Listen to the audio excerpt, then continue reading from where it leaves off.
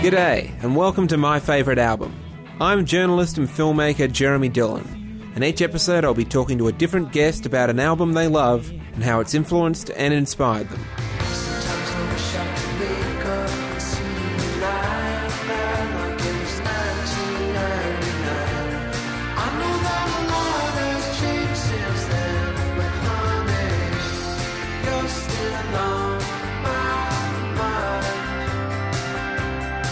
My guest today is a singer, songwriter and guitarist, whose two albums belie a prolificacy that has seen him go from the New York club circuit, contributing songs to various films, playing guitar for everyone from Carl Perkins to Yoko Ono, residencies at Largo and LA, and all the while spinning his own timeless, handmade-sounding tunes. Harper Simon, welcome to My Favourite Album. Thanks for having me on your show. Well, thanks for having me here at the Chateau Marmont. Which has a lot of musical history to it, too, I think. Yeah. But I'm not sure exactly what. Although I think the Graham Parsons album cover is shot right here in this foyer. I think you're right, yeah. Well, we should go and recreate it after we record this. I don't know how you'd recreate... Well, I don't think there's much to recreate. I think it's kind of him in a chair, isn't it? Yeah. We should got a nudie suit lying around. I do, actually. Really? Yeah, I have a nudie suit. Fantastic. I bought many, many years ago in a vintage store. Awesome. Yeah. And it fit. And it fit. It doesn't fit me now, though. Okay. It's lime green, and it's polyester. It's bell-bottomed, and has a lot of white arrows all over it. And I used to wear it when I took acid. Fantastic. So, Harper, what is your favourite album? In the 90s. In the 90s, okay. Well, I don't know that it's my favorite album, but the album I chose to talk about is the White Album. I mean, it's certainly one of my favorite albums. Cool.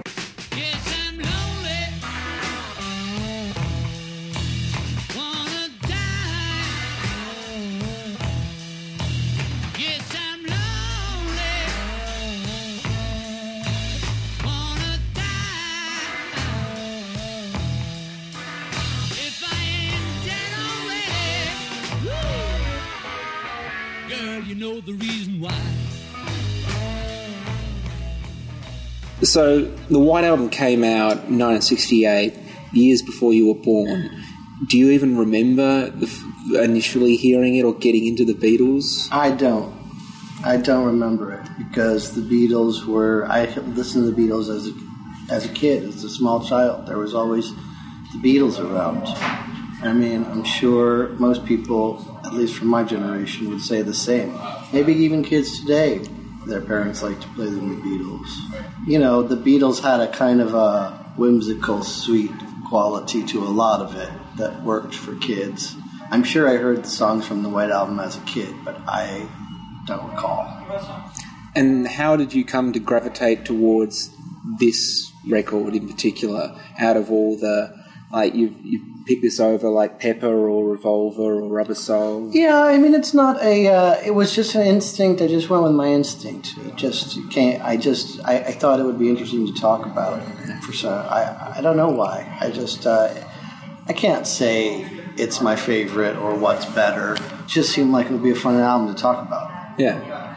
Well, my sort of theory on the White Album is that it's, at least for my mind, it's maybe not the best Beatles album, but in a way it's the ultimate Beatles album because it's so sprawling and diverse. It kind of encompasses all the different things they were about in a lot of ways. It's true that it's sprawling, and it's one of those albums. It's interesting to talk about it now, probably when the music business has changed so much and people, like to hear one song off YouTube or whatever it is, or people have a shorter attention span, or however they process art or culture in the digital age. It's very different, and that was a time where people were willing to listen to a double album. And although I've got to say, for all the kind of experimental tracks on there, I wouldn't. It's a double album where I would say I wouldn't want to lose one track off the White Album.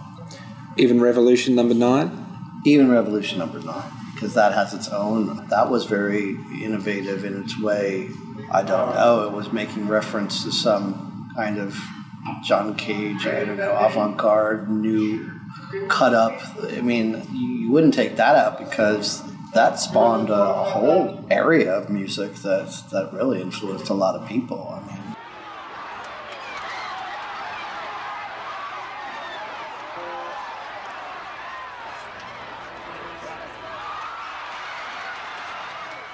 Number 9, number 9,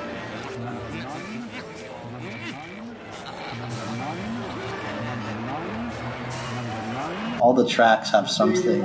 And no, I don't think I would lose any of them. I don't consider any of the tracks to be some kind of filler or anything. It does sort of speak to that idea of what's valuable about thinking of albums as whole pieces, because if the Beatles were existing today and each track was being sold individually, or if they were just a band that put singles out, something like Revolution Number 9 probably never would have made it out there, because it's something that can only exist as part of this diverse bunch of songs. True. I would agree with that. Also, it's at a point where I think the Beatles are very unique. Maybe not unique, but they're a band where basically you ended up having 4 stars really in the band. So everybody's finding their own voice at the time of the White Album, and so everyone is sort of, being allowed to contribute songs and move in lots of different directions, and as long as it sort of stays true to whatever the organizing principle of the White Album is. Which I think the organising principles sort of seem to be, we couldn't agree on which songs we're going to leave off to make it a single album, so everyone kind of gets their point of view in. Oh, I never thought about it that way. I never thought that I really don't know if was ever brought up that way. Do you know that for a fact? I've heard them talk about that, like George Martin, the producer, was pushing for it to be a single album and saying like we should just cull it down to the 12 or 13 best songs, but because they said, fuck it, let's just do it as a double album. Yeah. I mean, what a great idea. I mean, not a great idea for most bands. For most everybody else, cut it down, probably would be the answer. But for the Beatles' White Album, no. Of course, you don't have such distinct voices in most bands, so that would make that very unique. I guess that was hard for the Beatles in the sense that they had to sort of fight to get their songs on the album, and each Beatles record they get 3 or 4. George gets 2 and Ringo will throw him 1. But when you think about it that way, they made a lot of albums in a row and had such an impact. But I mean, they only had to come up with 2 or 3 of them, for each record. It's different than if you have to come up with 14 of your own and try to make them all great. There's probably an argument to be made that one of the reasons why it was the perfect way for someone like George Harrison to develop, because he didn't have to come out of the gate making solo records where he had to come up with, as you're saying, like 12, 13, 14 great songs. He only had to do 2 or 3, if that, per record, so he could develop as a songwriter to the point where we're now getting to the point on this album and the subsequent Beatles records where now he is good enough and now he could do a record of his own. He's starting to chafe against the idea that he only gets a few songs on the record. Right. I think he, I think he did. I think he resented it. And, and then, of course, he made, and then All Things Must Pass is sort of all the songs that he had been writing and feeling frustrated and not being able to put on a Beatles album, I suppose.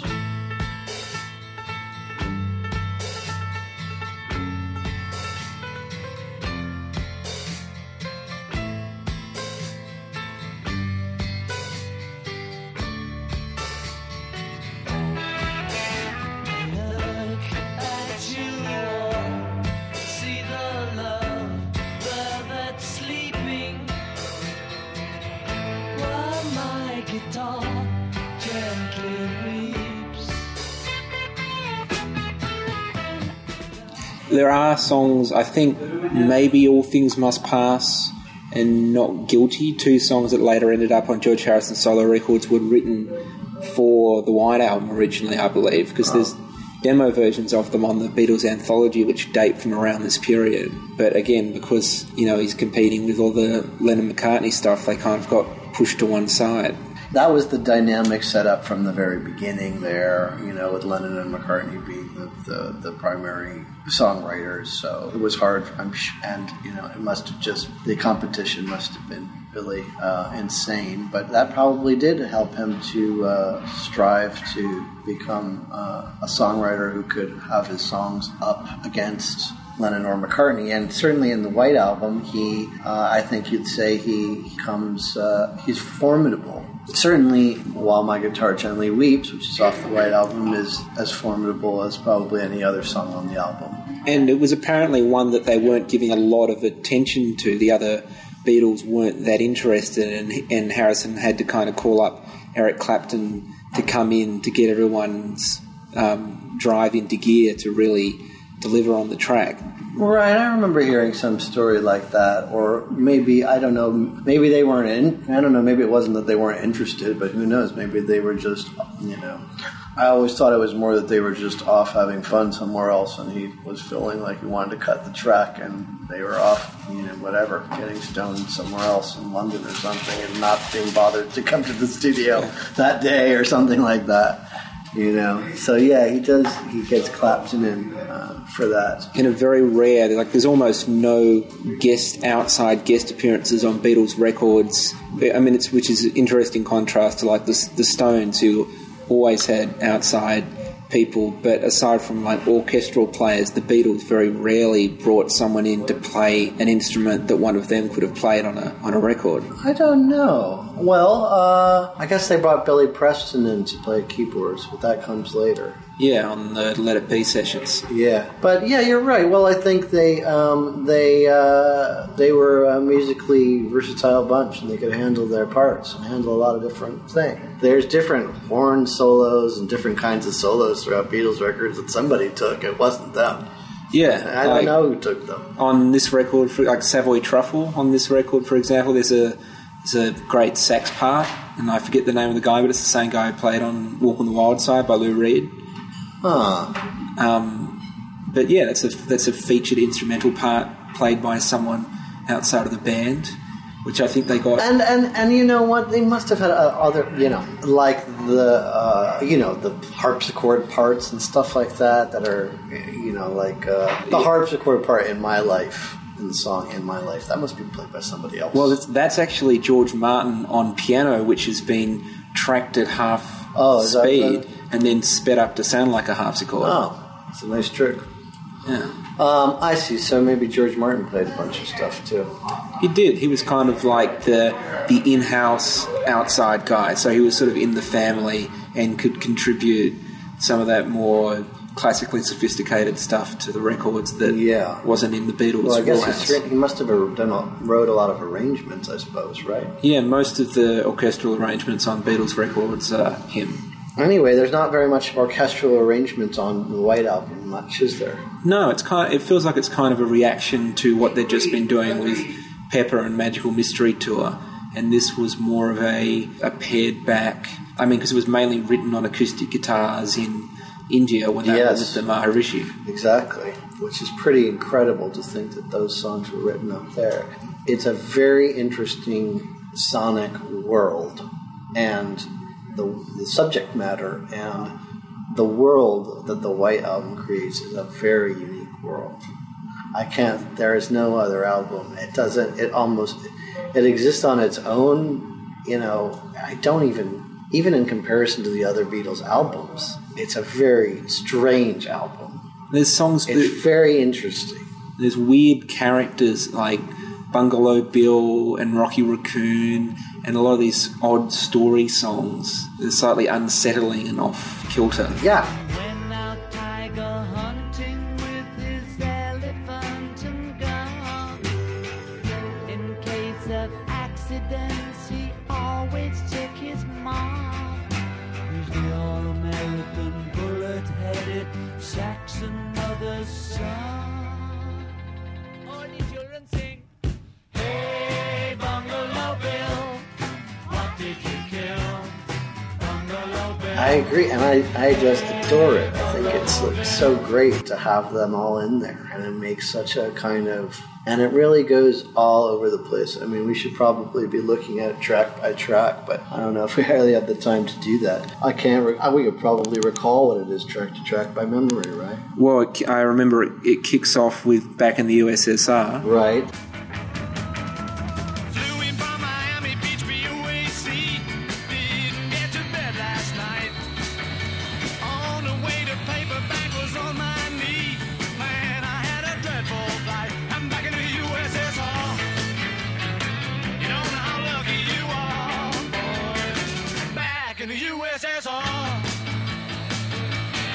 Their sort of nod to the Beach Boys, I guess, to California Girls. At least I always thought that's what it was. Yeah, Beach Boys, and I guess Chuck Berry as well, because Back in the USA. Oh well, I feel so good today. We just touched ground on an international runway. Jet propelled back home from overseas to the USA. Right, well, it starts off with that, a subversive, amusing, counterculture take on this sort of, wholesome Americanness of the Beach Boys, I suppose you might say. Yeah, and politically subversive, because it's kind of like... Yeah, because it's the USSR, but it's done in a kind of funny way. Yeah, I think it's McCartney trying to say, like, we know that the kids in the USSR aren't that different from the kids here or in the States.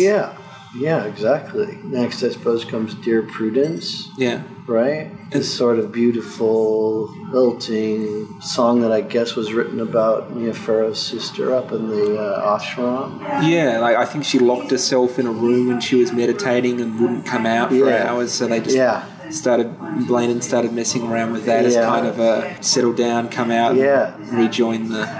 Yeah, the sun is out, the sky is blue, it's beautiful, and so are you. Yeah.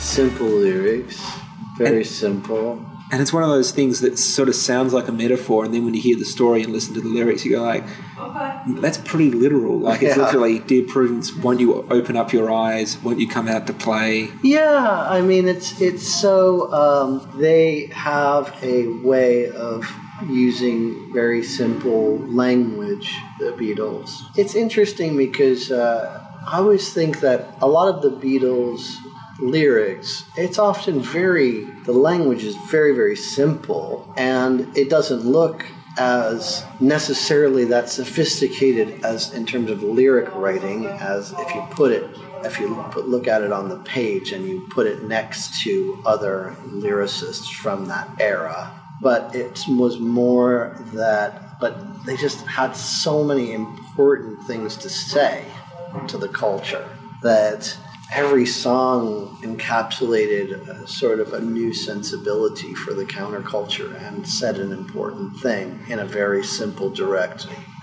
accessible way. And like that directness and accessibility is really emphasized on this record, sort of coming off the back of a couple of records where there are songs like Lucy in the Sky with Diamonds that are sort of very, impressionistic and based more on imagery than direct communication. But then you get to this record and there's stuff like, Revolution, which is very clearly, almost conversationally talking to the audience.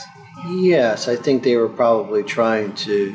There was so much political talk in that time, and there was so much chaos in the world, and the Vietnam War was raging, and they were being, looked looked upon as spokesmen in a way, and they were probably trying to figure out. It probably was quite a big pressure to figure out how you wanted to address and tell this massive audience what your take on politics was. And Revolution is a very ambiguous song anyway. Yeah, there's even the line where, like, Talk about destruction. Don't you know that you can count me out in? Don't you know it's gonna be? Should we do alright? you're going to have to count me out. Yeah. And then he says in straight away. Out. Yeah, so, the sort of duality of this political reality at that time, or this time, any time. And it's sort of cautioning against, like, just blindly following figures who seem like they might be revolutionary, who are selling an idea but don't necessarily have a... Because the line that always stuck with me is, you say you want a revolution, well, we'd all love to see the plan. Yeah, and but there were a lot of people that had plans at that time, or were coming up with plans. There were a lot of very strong... you had Abby Hoffman, you had Jerry Rubin, you had the Black Panthers, you had a lot of people with very strong ideas about how the hippie revolution might spill over into a actual political revolution, and some people advocating violence and some people advocating peaceful demonstration, and a whole lot of chaos going on, and a whole lot of people speaking very loudly. Yeah, and Lennon was obviously definitely in the peaceful demonstration camp. Later he would do those bed-ins with Yoko, which is sort of like trying to drum up publicity for the idea of peace.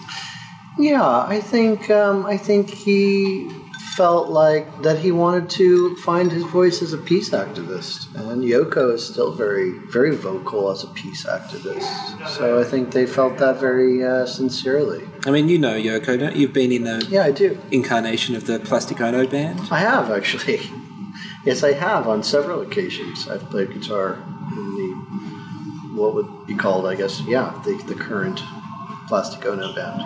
I was reading an interview that you did a while ago. I think it was when your first record came out, talking about, because a lot of the players on that record, you're doing sessions in Nashville with people who played on Blonde on Blonde and all those Dylan records that he cut in Nashville, and you were saying something about, like, you don't see them as kind of mythic figures or legendary figures. They're just like, once you get to know someone interpersonally, it just becomes, they're just another musician who are of a really high standard, but it's not like there's some kind of otherworldly figure. Did you ever have that feeling about the Beatles? Did you always think of them as just as people, as musicians, or did you ever have the sense of them being icons? I always thought of them as icons. I never thought of the Beatles that way, but I don't know if anybody does. Do you think? Does it think of them as musicians? It's too... I don't know. I guess you can get to that point. As a kid, you probably, everyone thinks of them as, the Beatles in air quotes, and as this, John, Paul, George, Ringo, that kind of thing. But at a certain point, I think it's more interesting to think about them as people and try understand their thinking as people and their point of view and what you might have in common with them, or I don't know. Yes, well, yeah, sure. I do think of them as people because I spent a little bit of time with all of them at some point or another. John, I only a few times because I was very young when he was killed. We lived in the same building, and then I continued to know Yoko and Sean, and later on I got to know Paul and Stella and Mary and James and George. I only had dinner with him once. Yeah, I know those people. I never thought of them as... I always, even as a kid, I always knew that the Beatles was a big deal. But does that shape how you hear the record at all? Just it's not some figure you've seen in a magazine and only exists coming out of a stereo. If you've had dinner with someone or if you've got to know them a bit and then you put the record on, does that change it? Change the experience of listening to it? I suppose so. Although with an album like the White Album, or my experience of it is so pure that I almost don't even bother to think about it in any other way. I'll tell you one story though about some personal interaction that I had with the Beatles with Paul that relates to this album, and I hadn't remembered it, but I might as well until I saw your email about this podcast, and so I did remember a rather unusual incident that occurred once. I spent some time getting to know the McCartneys. When I first got to know them, I was spending some time going over there. This was in a summer in Long Island. They stayed in a house that I think belonged initially to Linda, because Linda McCartney is from Long Island, and her family, the Eastmans, are Long Island people, and they would spend some time in Linda's house, which was rather modest and sweet. And started to go over there, and I was getting to know Stella and Mary a little bit. And I can't remember why this would have happened, or exactly how. I guess I had gone over there by myself I really don't recall, but for whatever reason, I went over there, and it was just nobody was there except for me and Paul. And maybe we were waiting around for somebody or something to come or something, but we had some time to kill, and I was sitting there in the living room with him, and all of a sudden he said, "Hey, do you know how to play Mother Nature's Son?" on the guitar.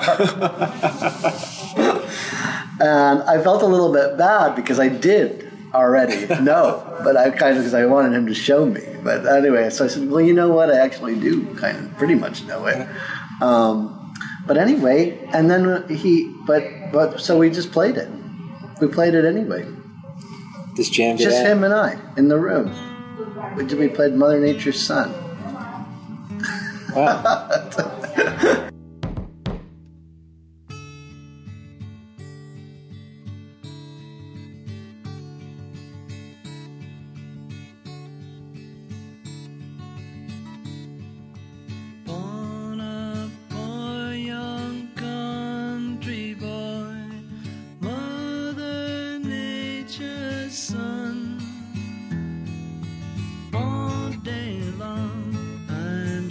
Singing songs for everyone.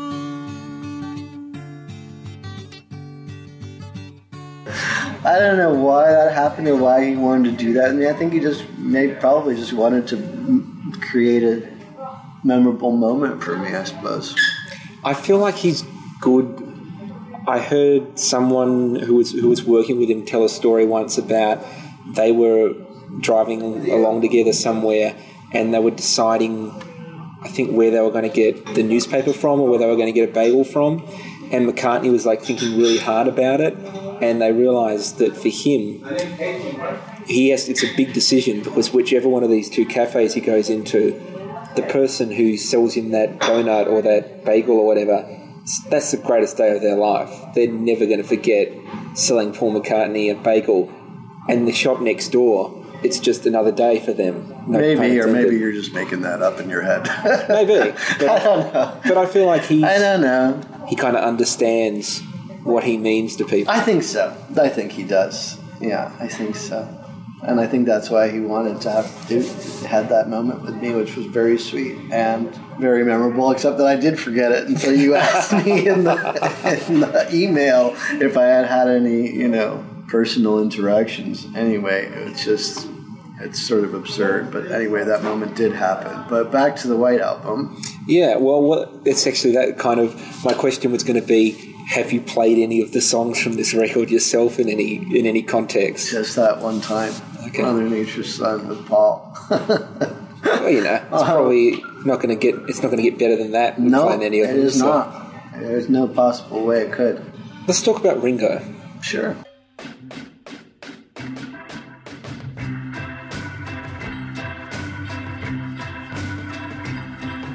I listen for your footsteps coming up the drive. Listen for your footsteps, but they don't arrive. Waiting for your knock, dear, on my old front door. I don't hear it. Does it mean you don't love me anymore? Because I think "Don't Pass Me By" is of his Beatles career, it's probably the best song he wrote. Do you think? Did he write it? Yeah. Yeah. By that time, he was writing. I don't know. What are the other ones? Octopus's Garden.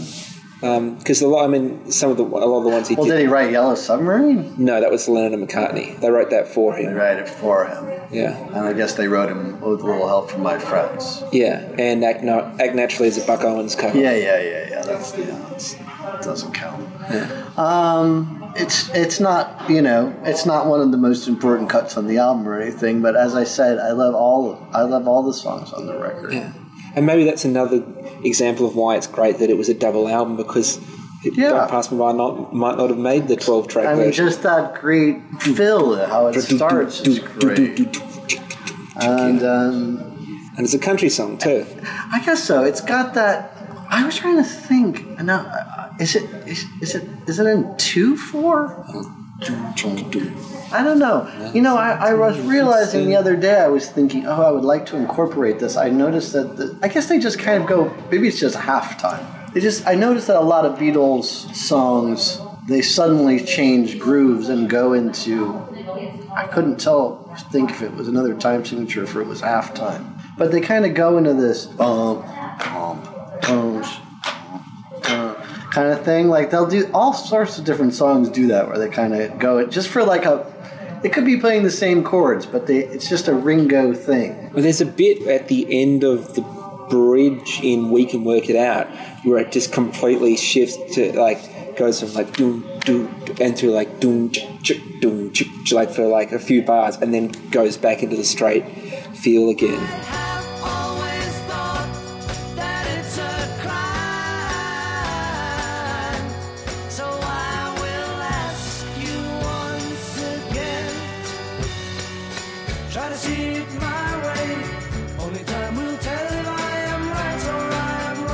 That said, I think I remember. I'm not sure, but I feel like the song. I mean, we're going to be boring the shit out of whoever is listening to this right now, probably. I mean, but anyway, I feel like the song "Lucy in the Sky with Diamonds" could be one of the first songs on a rock album that has. Well, anyway, it's very unusual in that it has the song is in 3 and it has a chorus in 4. Yeah, and there's that transition with like the kick drum beats just before. And I don't know that had ever been done in a hit song anyway, in a rock song at that time. Certainly nothing I can think of. Yeah.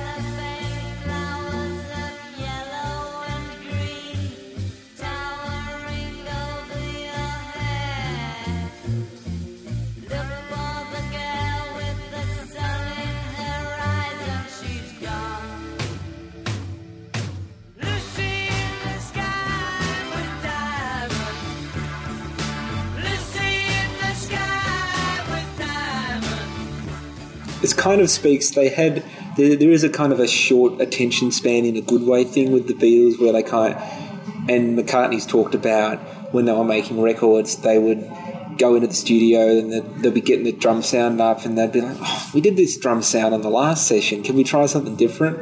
Whereas a lot of people would have just been, okay, we've got the sound right, we're keeping that for the whole record. But, right. With some tracks that even get bored of the feel by the chorus and go like, we can make this more interesting, let's change it up a bit for this part of the song. Yeah, I mean, I as I say, it's the tracks on the White Album is such a strange world. The sounds change, the styles change.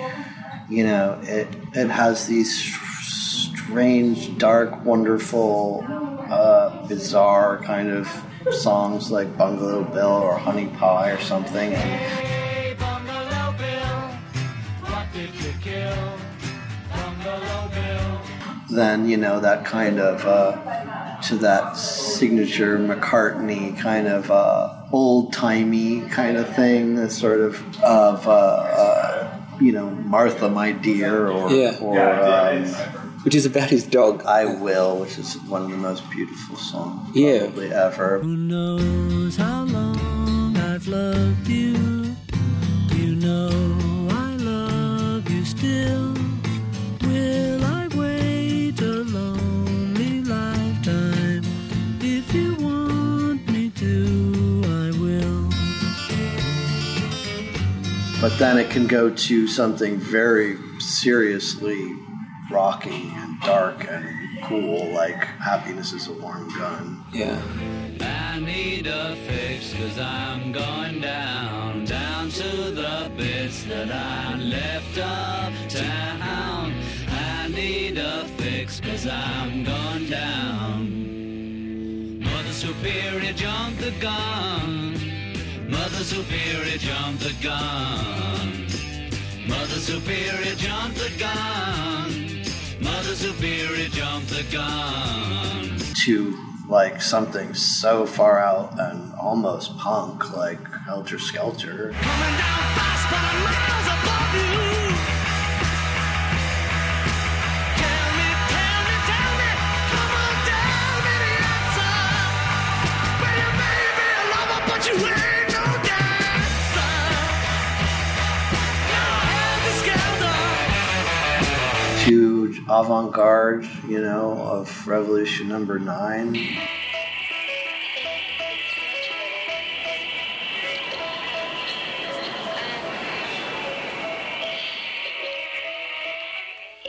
It just goes everywhere, fuzzy guitars in Revolution, sweet acoustic guitars, Blackbird. And then you got Good Night, which is this rich, candy ironic strings. Irony. Yeah. Kind of Monty Python-y kind of irony or something in there. Homage to the sort of I think it's sort of quaint Britannia. Okay. I always think, Yeah. Because, one of the interesting things about the Beatles, it was especially a McCartney thing, was that they were one of the few groups who were looking back as much as they were looking forward. Like, they would take from vaudeville or music hall and jazz and music halls for inspiration, as much as they were pushing forward into new areas. Or, Skiffle? Yeah, Skiffle. Yeah, because they started off as a skiffle band. Skiffle. I'm reading this great book at the moment called Just Around Midnight, which is about sort of race and rock and roll, and how rock and roll in the space of about 15 years went from being a pretty much exclusively black genre dominated by people like Chuck Berry and Little Richard to, by the end of the 60s, Hendrix was the only significant rock and roll artist, and it was almost exclusively white dominated. And it sort of talks about how the English subcultures that the Beatles and the Stones came out of were all these English people who were obsessed with black American music. Sure. And like Skiffle was taking like Leadbelly songs and combining them with sort of jazz rhythm sections and creating this sort of new form of music. And then the Beatles came out of that, and they were also listening to Motown records while they were making their own stuff, and McCartney was getting inspiration from James Jamerson as a bass player, and they were kind of hoovering up from everywhere stylistically through the course of their career. True, and they were doing it exceptionally well. I think a lot of people were trying to do that and did it to, some to great effect and some to not such great effect. But I feel like the Kinks or the Who or all sorts of people were doing that. It was sort of in vogue, I suppose. And it was an interesting thing, a way to sort of incorporate history, sort of play with a theatricality, sort of provide some social commentary, or not even in the Kinks, just sort of a straight embracing of sort of old-fashioned sweet, English countryside life. I mean, and the Kinks was very... It's funny because they started out in that real garagey, all day and all the night, You Really Got Me period, and then it very quickly becomes this sort of almost semi-comic, pastoral, with stuff like Dedicated Follower of Fashion and Well-Respected Man About Time, sort of almost class-based comedy. True. Yeah. And I think there was a lot of that in the Beatles and the White Album too. Yeah. Actually. There's just there's just so many things, and that's why I picked it as an album, because you can kind of delve into any track, and there's a real richness and a depth to all the tracks, and that's what makes it a real blueprint as an album, as an artistic album. From an era where long playing albums was considered an art form. And I suppose still is, but less so today. I mean, it was another time where, can you imagine the White Album being such a hit today? I mean, or even made, I don't know, It's interesting to think about that time where people were allowed complete freedom to be artists, especially, and then have that combined up with huge commercial success that gave you complete financial freedom to make any kind of album you wanted, with any kind of any concepts you could come up with, you could do. Whether it's use an orchestra, use an instrument or a player from a different part of the world. The limits and the boundary. It was a boundaryless, inventive time. Yeah, I mean, they were only really limited by their own imaginations, and there wasn't much of a limit on the Beatles' imagination. And their imaginations were incredible. I don't know. Maybe there's, of course, what's there to say about the White Album that hasn't been said? I was a little bit reluctant to choose it. But then I thought, maybe it's really not that discussed as much as some other ones. I think certainly compared to Sgt. Pepper in particular, but also Revolver to an extent, it's recognised as important, but not talked about as much as a lot of their other records and a lot of other great records of the period, like Pet Sounds and Beggars Banquet and other records like that. All great records in a great era for record making. Sexy Sadie, what have you done? You made a fool of everyone. You made a fool of everyone. When you put the White Album on these days, however often you do put the White Album on these days, what's the experience of listening to the record now versus when you were a kid and first listening to the Beatles and discovering all this music?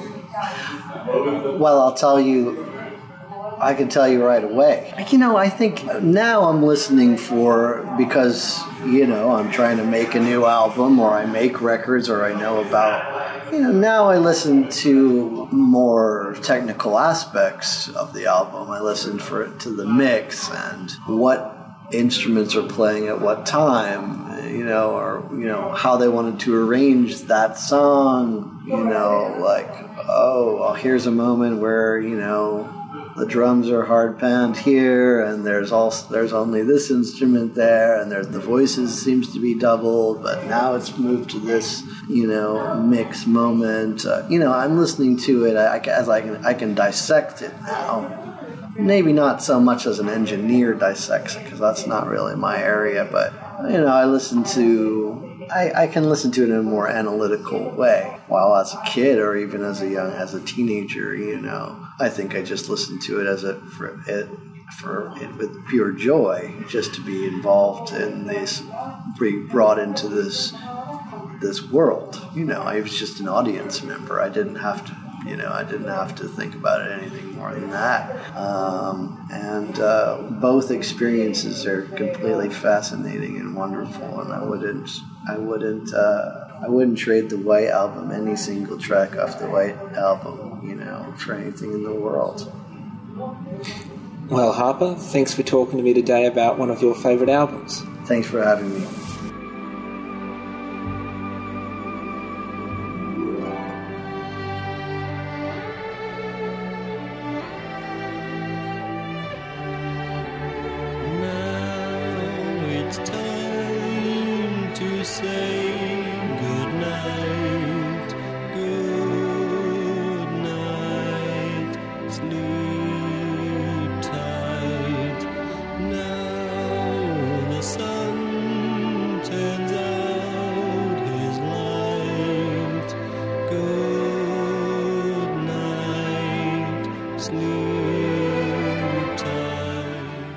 Well, that's it for another episode of My Favourite Album.